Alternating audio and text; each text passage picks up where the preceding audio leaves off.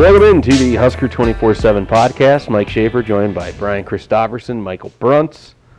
It is a very much a fall afternoon here on Wednesday before Nebraska plays Indiana in what is a pivotal week, it feels like, a little bit for Nebraska football as they try to bounce back from the Minnesota game and the bye week.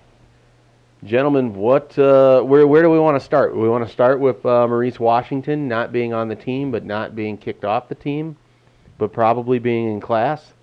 And nobody really knows. Maybe he's in class. I suppose that's the big news. Let's start with that. What do you make of what Scott Frost said on Monday about Maurice Washington and really, I guess, overall his time here at Nebraska? You want to go? You want me to go? Go for it, Bruns. From what Scott Frost said, I think essentially Nebraska felt like they had done all that they could with him. We've talked on the message board a lot about the fact that Nebraska's been exerting a lot of time and manpower in keeping Maurice Washington kind of on track, not only academically, but as a teammate and as a player.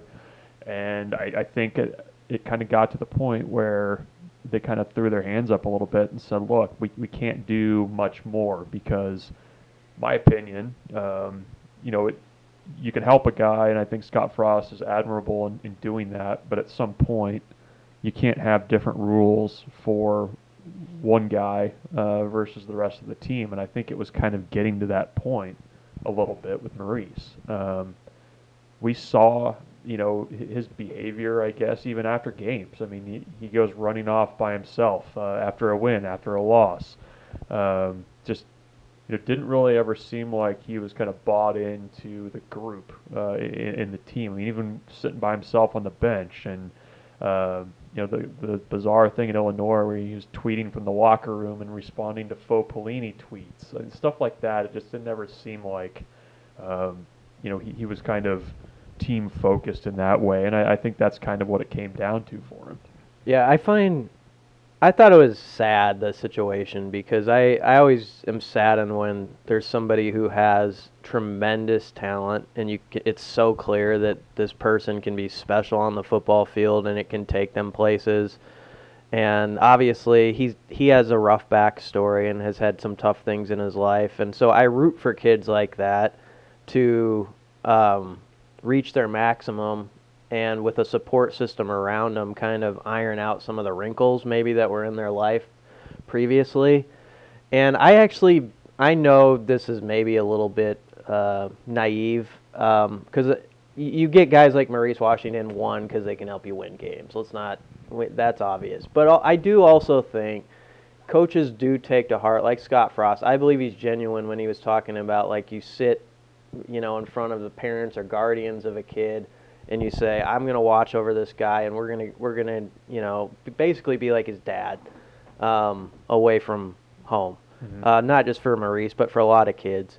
And I think there are a lot of coaches like Frost who are really genuine in that, and that's why it becomes so hard at some point, because it's like they're almost your kid a little bit. Like, you want them to get straight and figure it out, but you just know at some point that you got to have the tough love and say, we can't have it anymore. And for all the reasons Bruns ironed out or mentioned, and there was plenty more just behind the scenes. I know that it was a painstaking process for the staff to watch over Maurice. Yeah. And there was so many stuff we didn't even hear about. And I think what they needed, and you kind of got the sense just earlier in the season listening to them talk about Maurice Washington, they needed him to meet them halfway at some point, and he wasn't doing that. I mean, there's a lot of growing up still for him. And I don't know what the future holds with Maurice Washington. I wouldn't necessarily say he's never going to play for Nebraska again,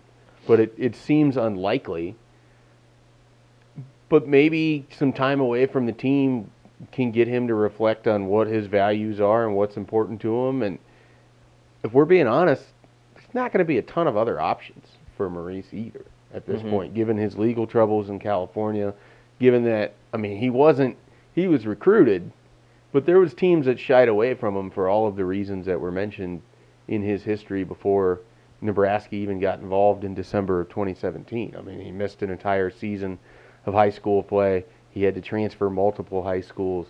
We don't have to get into all of that. But if he really wants to make football happen, his best avenue to that is still at Nebraska. I think that's probably why they don't want to shut that door, why he may not want to shut that door, but they need him to meet them halfway. Because, I mean, you said it, and we don't have the specifics, nor do we really need to go into it, but they've done a lot to try to put him in the best situations possible to maximize both his ability to develop as a person and as a football player, which is a valuable asset to him. But they no longer have him, and at least for the time being, or for this Indiana game, if you will. And I guess that leads into this. You don't have Maurice. We're anticipating no Wan'Dale Robinson this week, and likely anytime soon. So what do you think the picture looks like at running back beyond Dedrick Mills, who seems like he's going to get the ball a lot? But what about the guys behind him? Who do you anticipate we see on Saturday? It'll be interesting who the second guy up is. Yeah. I don't have a clear gauge on it yet. Listening to Troy Walters' audio today suggests maybe it's could be Brody Belt for all we know. But I mean Wyatt Mazur. Do you think Ramirez is behind those guys? Bruns, what was your read? I don't know. Like it's Troy Walters was kind of. He said you'll see Brody Bell. They were hoping to get Ramir in. Like that's where Very non-committal to everything. Yeah, like it didn't really seem like that there's a solid like after Mills, this is who we're throwing in there. I would be surprised if it's not Mazur if he's healthy. That's what I would guess. But I mean you've had Ramir Johnson playing 2 games. He's got 2 more if you want to preserve that red He shirt. played in Minnesota? I believe that was I thought the first was Northwestern. there was a game he got in for like 3 carries, briefly, yeah.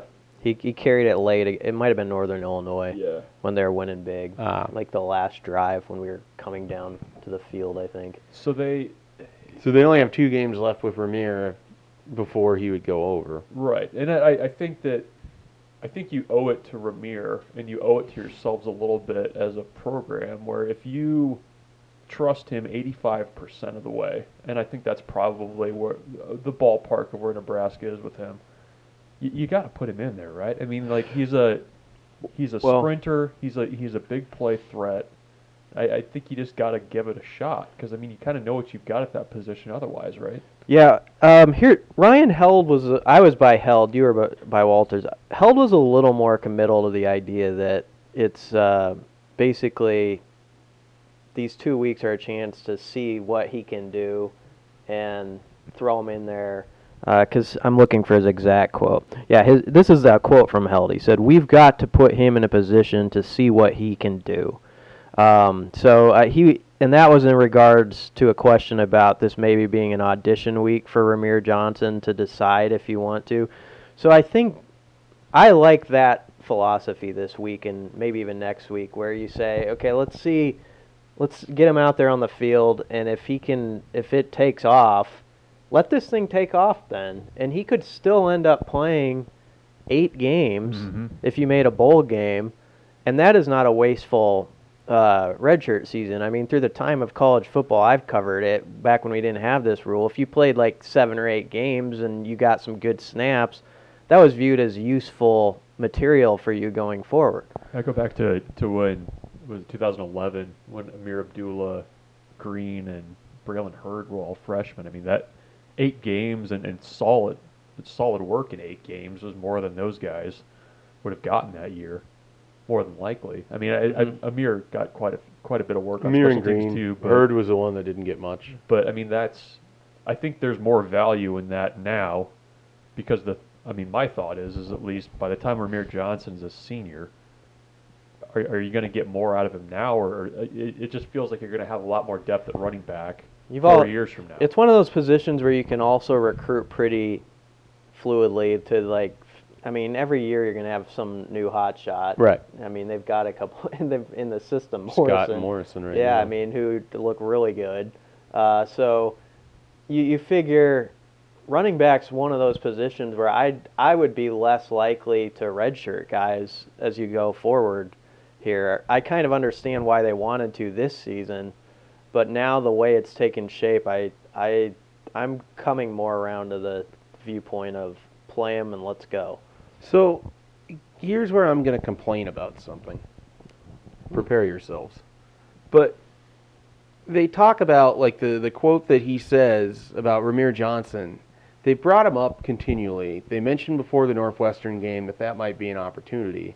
And I distinctly recall him going on the field, lining up several times, never getting the ball once, played, I think, 4 snaps in that. Like, I know that this rule is relatively new, and it's not just as simplistic as getting guys out there when you want to and in the right situations.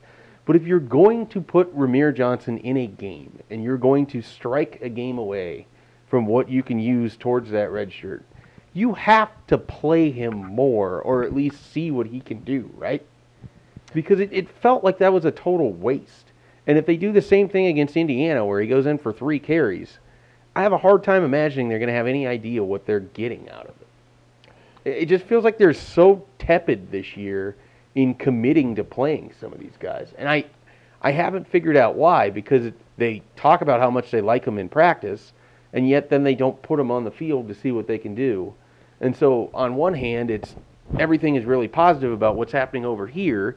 On the other, in the stadium, they're just on the sidelines with their helmet. So I'm just continually confused by the dichotomy of what is being said versus what is happening. And the truth is obviously somewhere in the middle. And I just don't understand. I mean, we'll see this weekend if Ramir actually plays. I kind of feel like we're headed towards the same thing we've heard in recent weeks. Now, without Wan'Dale Robinson, changes things a little bit. I think he's going to play, but it'll be interesting to see if they really pull the trigger and, jump into the deep end here in the 12-foot end of the pool. We'll see. I think the fact that it's been this style of this season and just how it's been so rugged and it's not been easy for any running back. So I'm sure that's maybe part of it. Like they're thinking to themselves like, geez, they're not getting any push up front, and you're gonna put this kid out there who's still growing in his size, in the weight room and all that stuff. So you're in maybe a way doing the kid a favor instead of thinking like, well, we'll send him into this game against rugged defenses with our O-line that can't block and he'll get 5 carries for 3 yards type of thing. So that could be part of it. I think if Scott Frost's offense were really flying like they kind of expected and in the future how they hope it will be, I think you're going to see them loosen up a whole lot with the young guys because, one, the score will be more favorable to do so. And also, it'll just be more free-flowing where you can get a skill guy out there and it doesn't feel like he has to make a play right now to win the game for your team. It's just kind of fun football at that point. I think the thing for me, and I agree with you, that it does seem, at certain positions, it seems like, okay, well, I think you owe yourself as a program more of a look at some guys. Like, I get it. Like, offensive lineman, defensive lineman, that's totally different. The physical aspect of it is different. Right. But when you've got when you have shown for 7 games that you do not have a wide receiver that can take the top off of a defense or get open with any kind of consistency or block the perimeter or block the perimeter well, I mean, I don't know why I mean, Darian Chase didn't dress for practice today, but he's a guy that I continually go back to with, okay, if you're going to play him.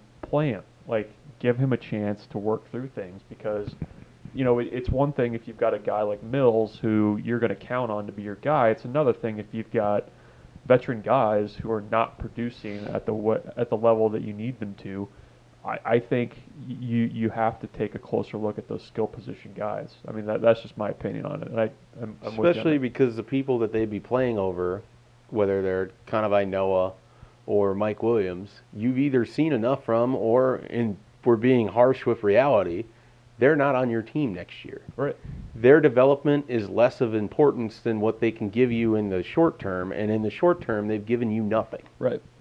It's just baffling to watch some of these personnel things. And again, I'm not a coach. I don't know what goes on with some of this, but when you continually bring up different players every week about, yeah, so-and-so might see the field, but then they don't, or they don't get the ball if they are on the field. It just strikes me as hollow every single time I hear it now. And wide receiver is definitely one where, where's McQuitty at this point? Is he being hurt during the fall? I mean, he had a catch in the first game. I don't know if we've seen him a whole lot since then. And that's another guy where I think you kind of at this point want to know what he's going to give you in this program, or you're just not going to be able to count on him going forward. So, and especially with home, it's different with road games because you only can take so many people. Right. But Jamie Nance, Demarion Houston, Darian Chase, etc., would all be expected to suit up this weekend. I'm a little worried that not one of those receivers is going to burn through their red shirt this year, because it's so wide open for one or two of those kids if they had kind of been what you thought, to just rip through and be part of it, play 8 or 9 games this season, and that concerns me a little bit that we haven't seen that happen, and I don't think we're going to. I mean, Chase maybe, but if he's out this week, he has 3. Has he played 3, Chase? I think he only has 2 games left that he can use, right? Maybe 1. I think he's one? played 3, but he's close on it. I asked Boodle the other day about the young receivers because he sees them all the time, and he said Chase is really, impressive, and he brought up Jamie Nance too. So those guys can be important in this program. I'm just surprised we haven't seen them yet. Yeah. It's really hard to ask this question because it's unclear who Nebraska's quarterback might be on Saturday.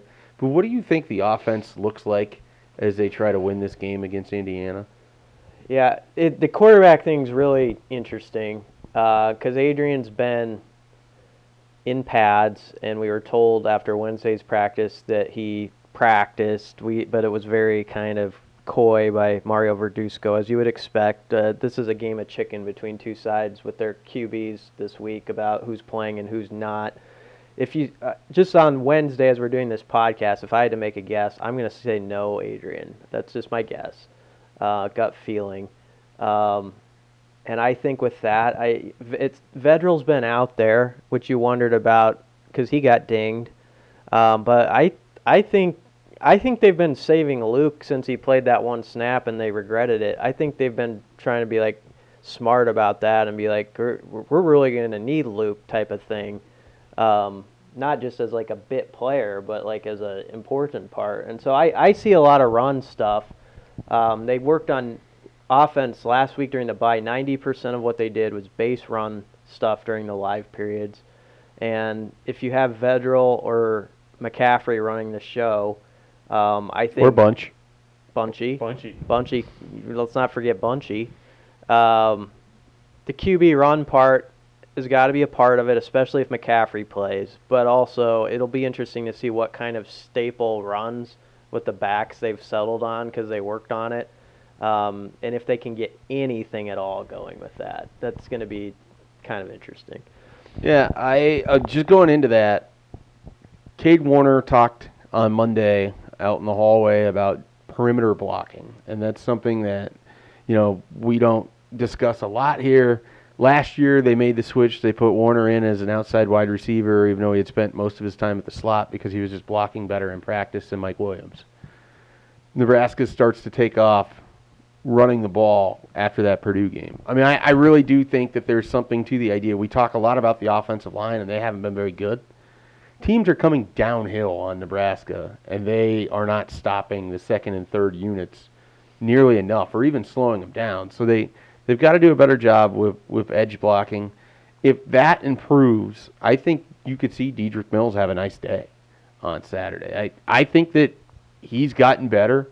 If they can put him in some good spots. I mean, one of the things with Maurice Washington and Wan'Dale out of the equation, you sort of eliminate a lot of the second guessing of why is Mills running the outside runs and why is Washington running the inside runs. In some ways, it's a little bit simplistic. You have your back, you're going to feed them, especially if you have quarterback concerns right now. It may not be the worst thing for Nebraska that they go into this game with the idea that they got to line up and just go forward. and remove some of the other stuff that they haven't done very well. I'd be really disappointed if Nebraska doesn't play with a ton of fire in the trenches in this game. Because I actually think, as weird as it seems with how bad they played the last game, because this team's kind of undermanned right now, and I think this fan base feels like they're on edge right now. I feel like it's going to be an emotional stadium, actually, and like going to be actually a good environment when this game kicks off, and they need to feed off of it, and they need an early drive of confidence for those to kids finish the drive. Yeah, that don't play as much, where they stick one in the end zone, and it's like, all right, here we go, and that O-line needs it badly. Well, I think if you don't see that fire up front, I think that's pretty telling as well. I mean, coming off the bye week, a lot of talk about, that's all they worked on was, run plays and moving guys up front. And I don't know, we talked about the previous two games, Northwestern and Minnesota being, a 2-game season basically.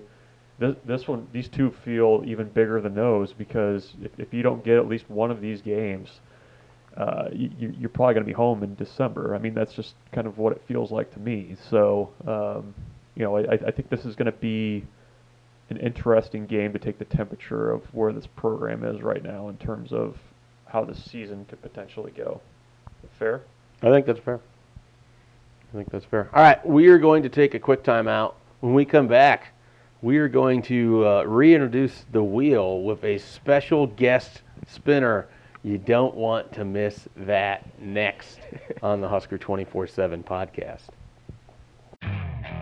Okay, picture this. It's Friday afternoon when a thought hits you. I can spend another weekend doing the same old whatever, or I can hop into my all-new Hyundai Santa Fe and hit the road. With available H-Track all-wheel drive and 3-row seating, my whole family can head deep into the wild. Conquer the weekend in the all-new Hyundai Santa Fe. Visit HyundaiUSA.com or call 562-314-4603 for more details. Hyundai, there's joy in every journey. Introducing the Two-Way V4, where groundbreaking fuel cell technology meets fresh foam cushioning for the ultimate performance. With fuel cell, each step feels explosive, delivering unparalleled energy return. Paired with fresh foam, experience maximum comfort throughout the game. Its lightweight textile upper offers support and breathability without sacrificing agility. Whether you're hitting the clutch shot or locking down the opposition, the Two-Way V4 gives you the tools to play at a high level. Learn more and purchase the Two-Way for yourself at newbalance.com. And we are back. We didn't actually go anywhere. We're still where we were currently seated when I told you that we were leaving. I took a sip of this delicious Mr. Pibb. Yes. Extra. Pibb Extra. Brian has his foo-foo coffee. Yeah. Sort of. I do. As I was I drove by with my foo-foo coffee, and I noticed there used to be a roller skating rink that was over there, and it's no longer there. torn down. Skate zone is gone.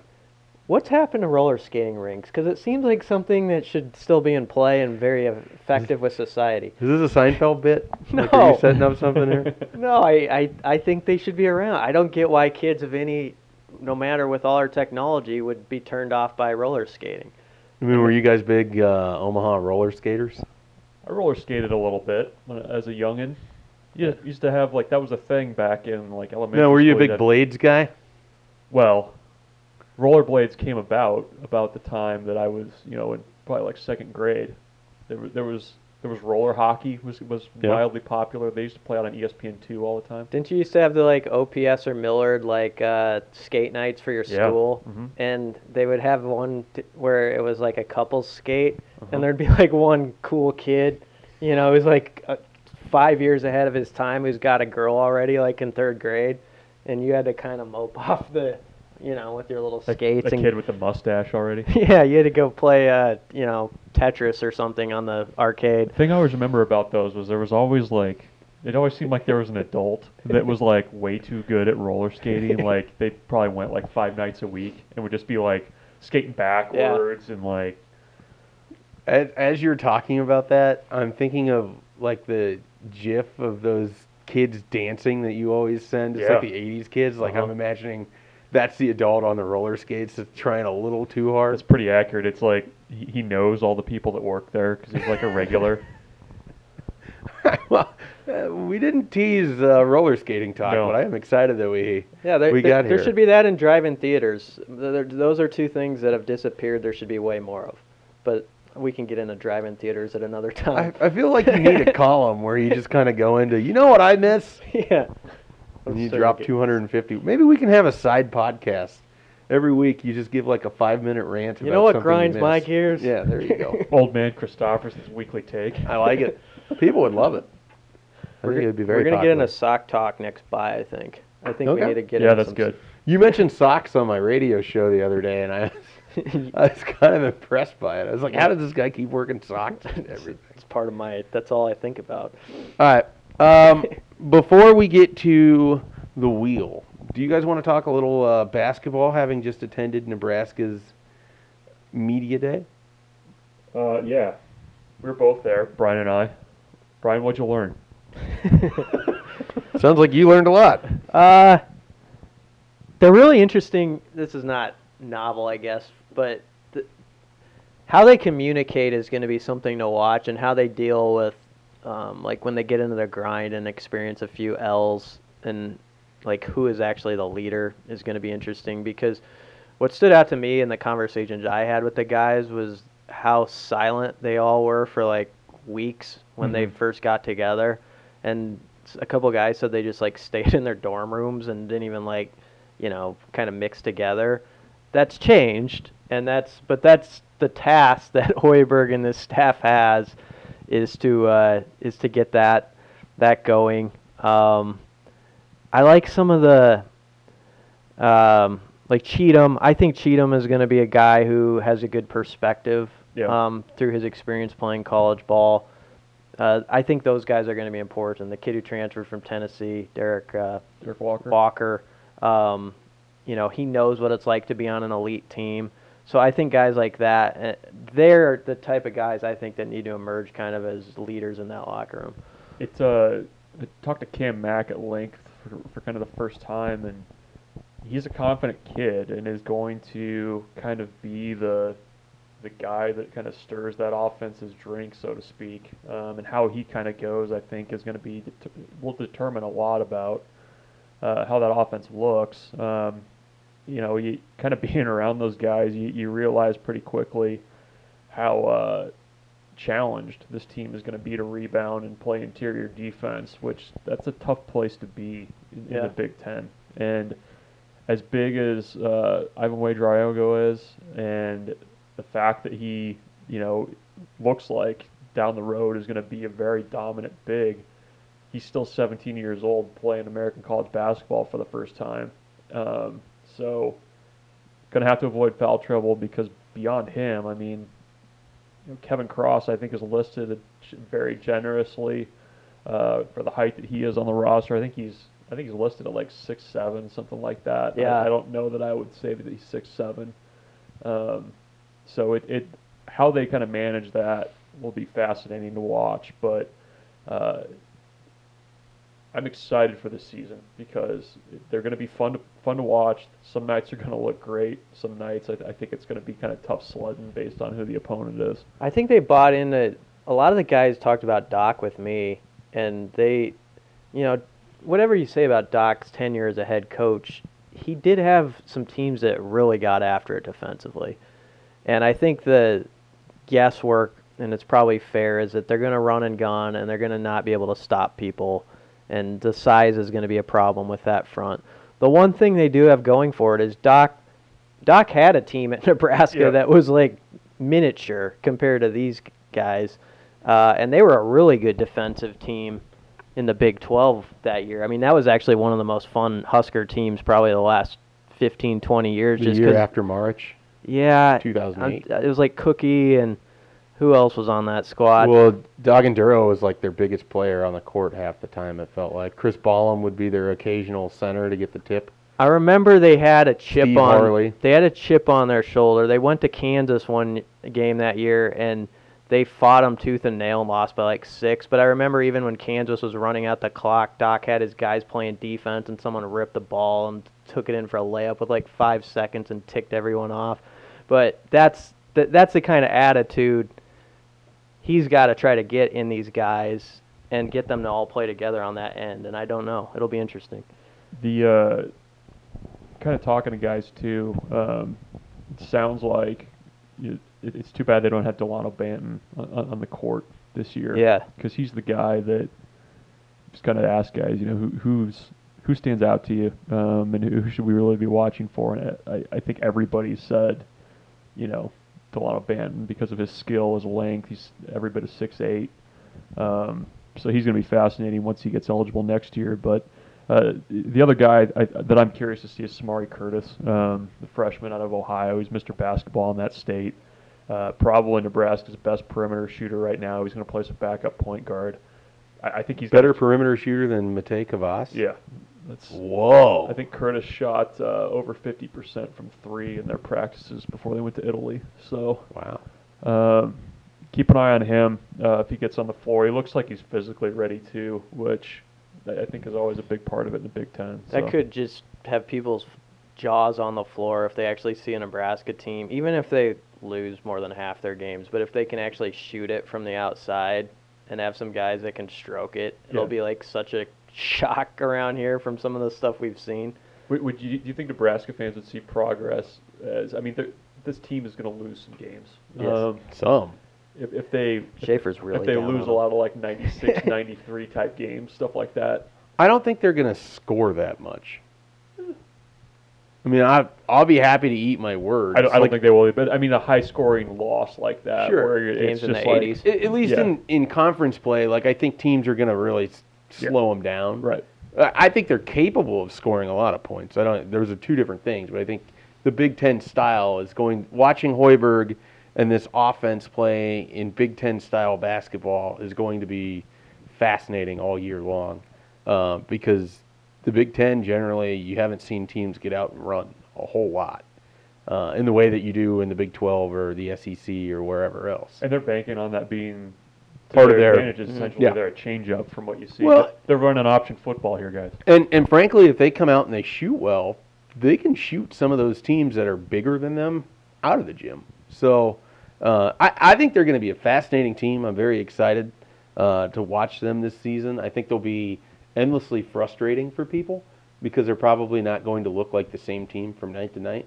But that's part of the process of weeding out, who you brought in when you bring in all of these new pieces, who's going to fit, who doesn't fit, what it ultimately looks like next year is kind of the bigger point to me than what it is right now, especially when you add Walker and Delano Banton, both of which are over, 6'8", to your roster, and you can actually play them. So Shamil Stevenson, does it seem like he's going to get his waiver?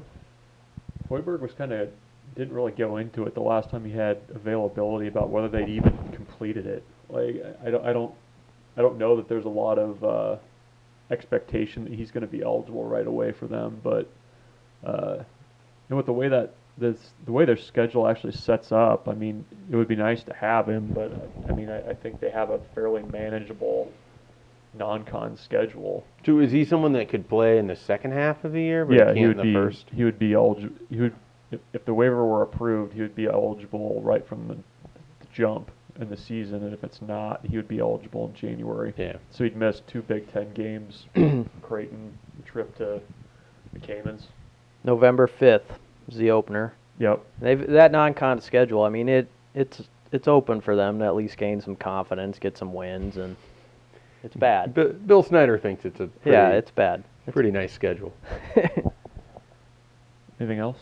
That's all I got. I'm excited to see some of the old grumblers when they see this team. They'll come up and jack up some threes, like Transition threes. Yeah, like 5 seconds into the possession, and Yeah.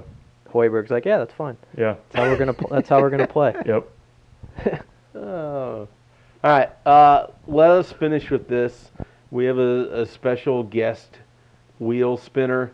He doesn't even know it. He doesn't even know that he is our special guest wheel spinner, but we like this question quite a bit on the message board. So whoa! There goes the wheel.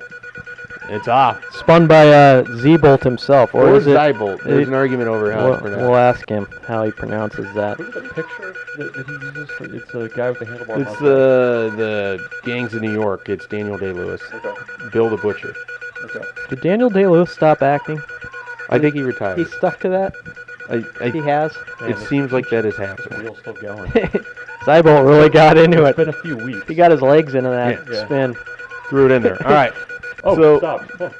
Yes, and because there was only one topic on the wheel that Zybolt put together, Or Z-Bolt. or Zebolt. Zybolt. Here's the question: if you had to take one player from the past 10 years to Wait. add to this year's, Or is it French? Is it Zebolt? Z-Bolt. Z-Bolt.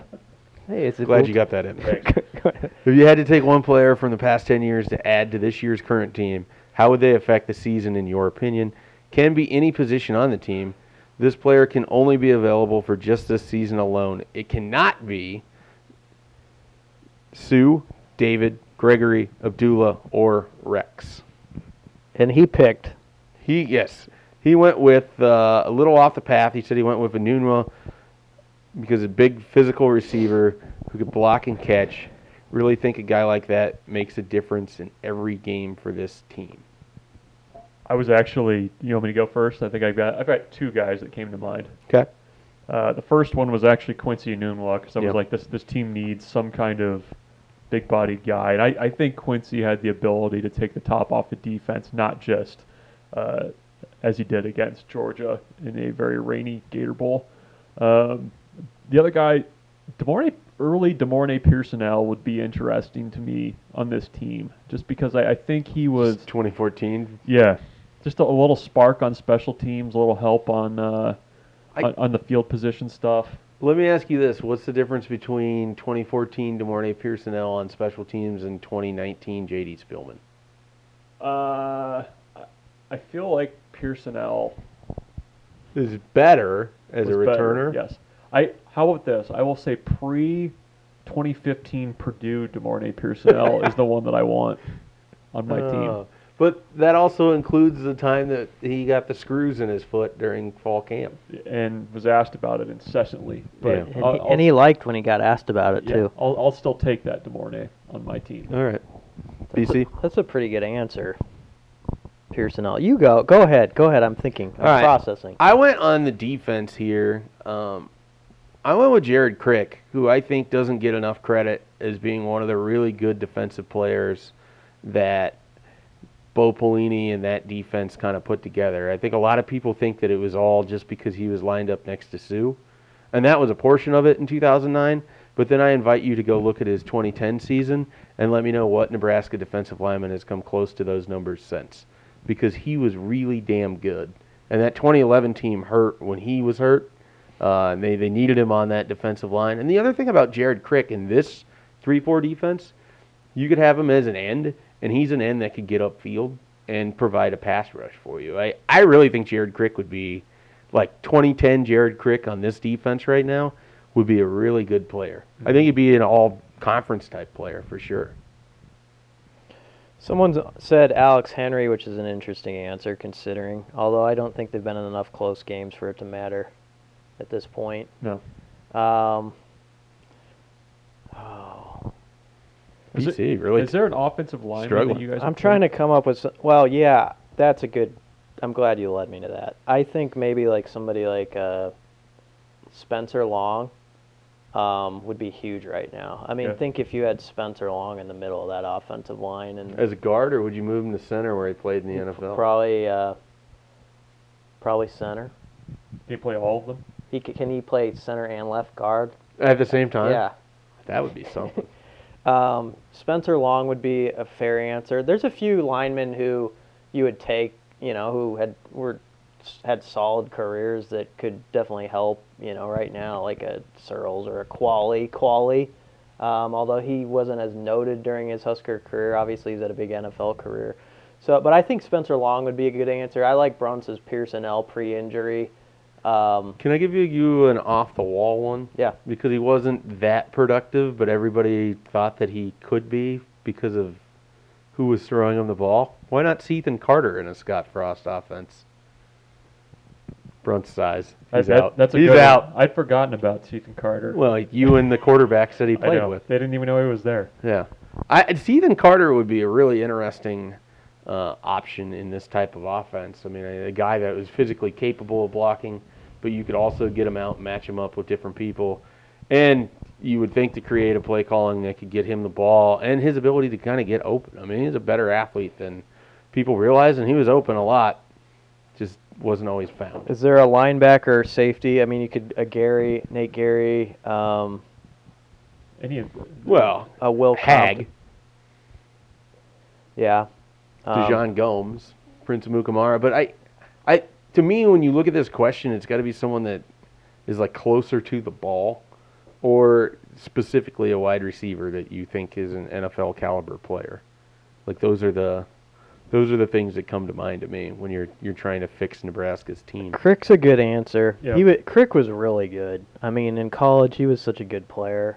And in fact, if people went back and watched the 2010, is it 10? Big 12 championship where Nebraska Against jumped Oklahoma, on where he's just Oklahoma, wrecking their line. Crick was dominant in that game. Yeah, he was really good. So I mean, you would take that. I think we came up with a good list. Here are his numbers for that year. He played in 14 games, had 70 total tackles, 36 solo, 14.5 tackles for a loss, 9.5 sacks. He's a damn good player. No one ever talks about him because he followed Sue. He had the amazing game against Baylor the night that dang squirrel went in front of Sue's car. The evasive maneuver. It's a good move by Sue. One of many he's made since. Anyhow, yeah, it's a good list. All right. Well, thank you, Zibolt, for filling in and doing our job, and you didn't even know that you had done it. And maybe we won't even tell you this happened. You'll have to discover it yourself on the podcast. Yeah. All right, any closing thoughts? I'm excited for the Hypecast. I'm ready for some You ready to get into Indiana? some Tim Allen talk. Talk some Hoosiers? Some Yeah. Gene Hackman Hoosiers? I don't think so, Tim. Jimmy Chitwood? Yes. Tom Crean, all the hits. Tom Arnold. All right, we can get into Indiana with the Hypecast. We invite you to check out Husker 24/7 this week. We will have plenty of content leading into this game for Nebraska. Big walk-on weekend for recruiting. Nebraska inviting large portion of its hopeful walk-on class to be out here. We're going to have some stuff on that later in the week. There are several official visitors slated as well. So we will get into all of that, and you can find that information on Husker 24/7.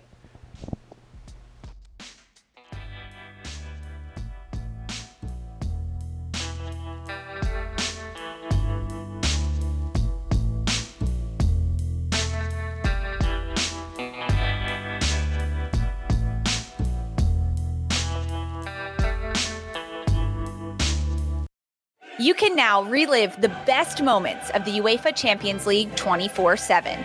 The UEFA Champions League channel is a new 24-hour streaming channel serving non-stop goals, highlights, and full match replays from the world's most prestigious club competition. Reminisce on your favorite moments, legendary players, and brilliant goals with the UEFA Champions League channel, streaming around the clock on Pluto TV and the CBS Sports app.